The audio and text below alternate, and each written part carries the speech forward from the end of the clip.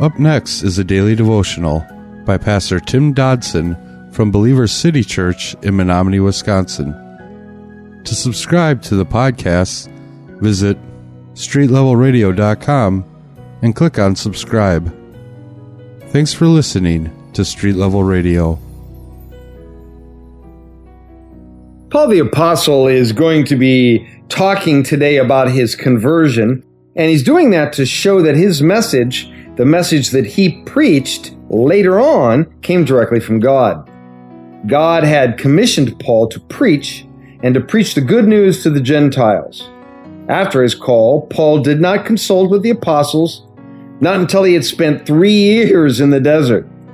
And then he went up and spoke with Peter and with James, but he had no other contact with the Jewish Christians for several more years. Now, during all of these years, he was preaching to the Gentiles the message God gave him. His good news did not come from a man, but came from God. Picking it up in chapter 1 of Galatians, in verse 18, we read, "It was not until 3 years later that I finally went to Jerusalem for a visit with Peter and stayed there with him for 15 days. And the only other apostle I met with at the time was James, our Lord's brother." Now, as we said, Paul was a rare individual. He was a rare individual in the sense that he expressed his zeal in more than just words. No, Paul from the beginning was always willing to sacrifice. That may, at this point in the story, seem like a non-issue, but in fact, it has everything to do with the book of Galatians. For all of this really comes down to what each of us think that grace means and grace is. After all, if grace is nothing more than a free lunch, well, then Paul's sacrifices meant nothing.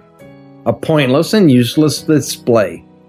Perhaps you could even go so far as to say it was an abuse of grace, a blasphemous stomp on God's work. But Paul was willing to personally sacrifice when he walked in Judaism. When he, in his BC days, was persecuting Christians, he put it all on the line for his faith.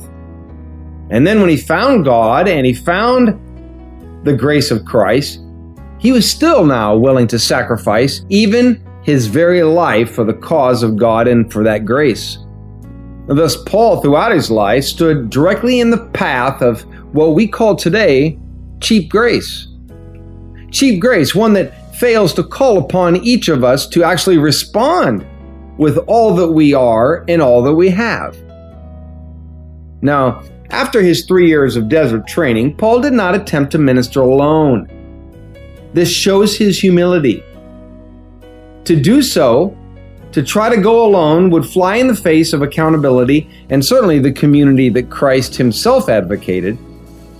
Paul, despite God's great grace, still had to respond to that free gift of grace and further, actually act upon that grace. His actions had to be correct actions, not just whatever came to mind and whatever he wanted to do. Paul never saw grace as a get-out-of-jail-free card. No, it was rather, I guess, a key to the cell door. Because he had to take that key and he had to unlock the door and act. After all of his desert experience, Paul did not go find some sort of easy chair to camp in.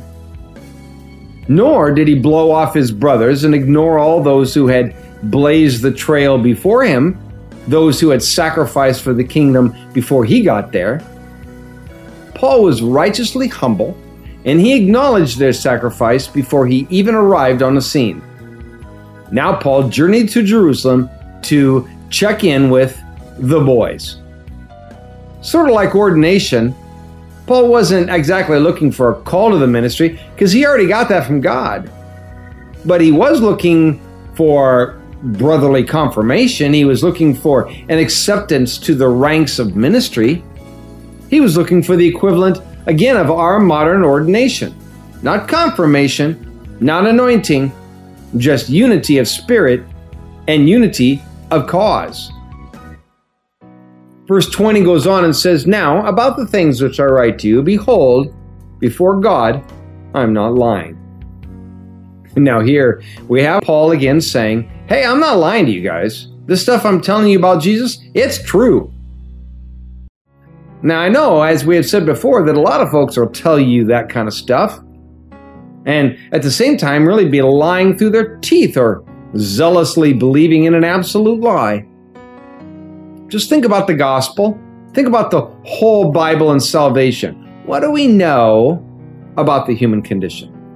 Well, we know that we're wicked and we're evil, we're depraved, right to the core.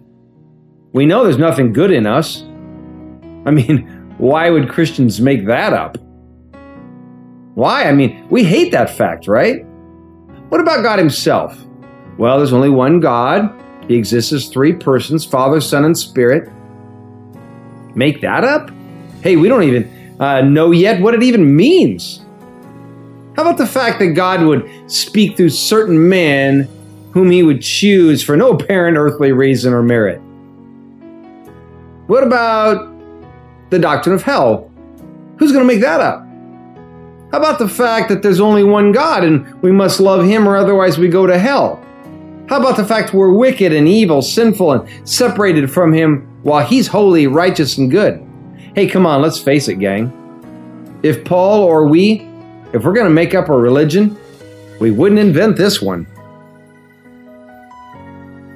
That was a daily devotional by Pastor Tim Dodson from Believer City Church in Menominee, Wisconsin. For more information on Pastor Tim Dodson or Believer City Church, visit believerstogether.com.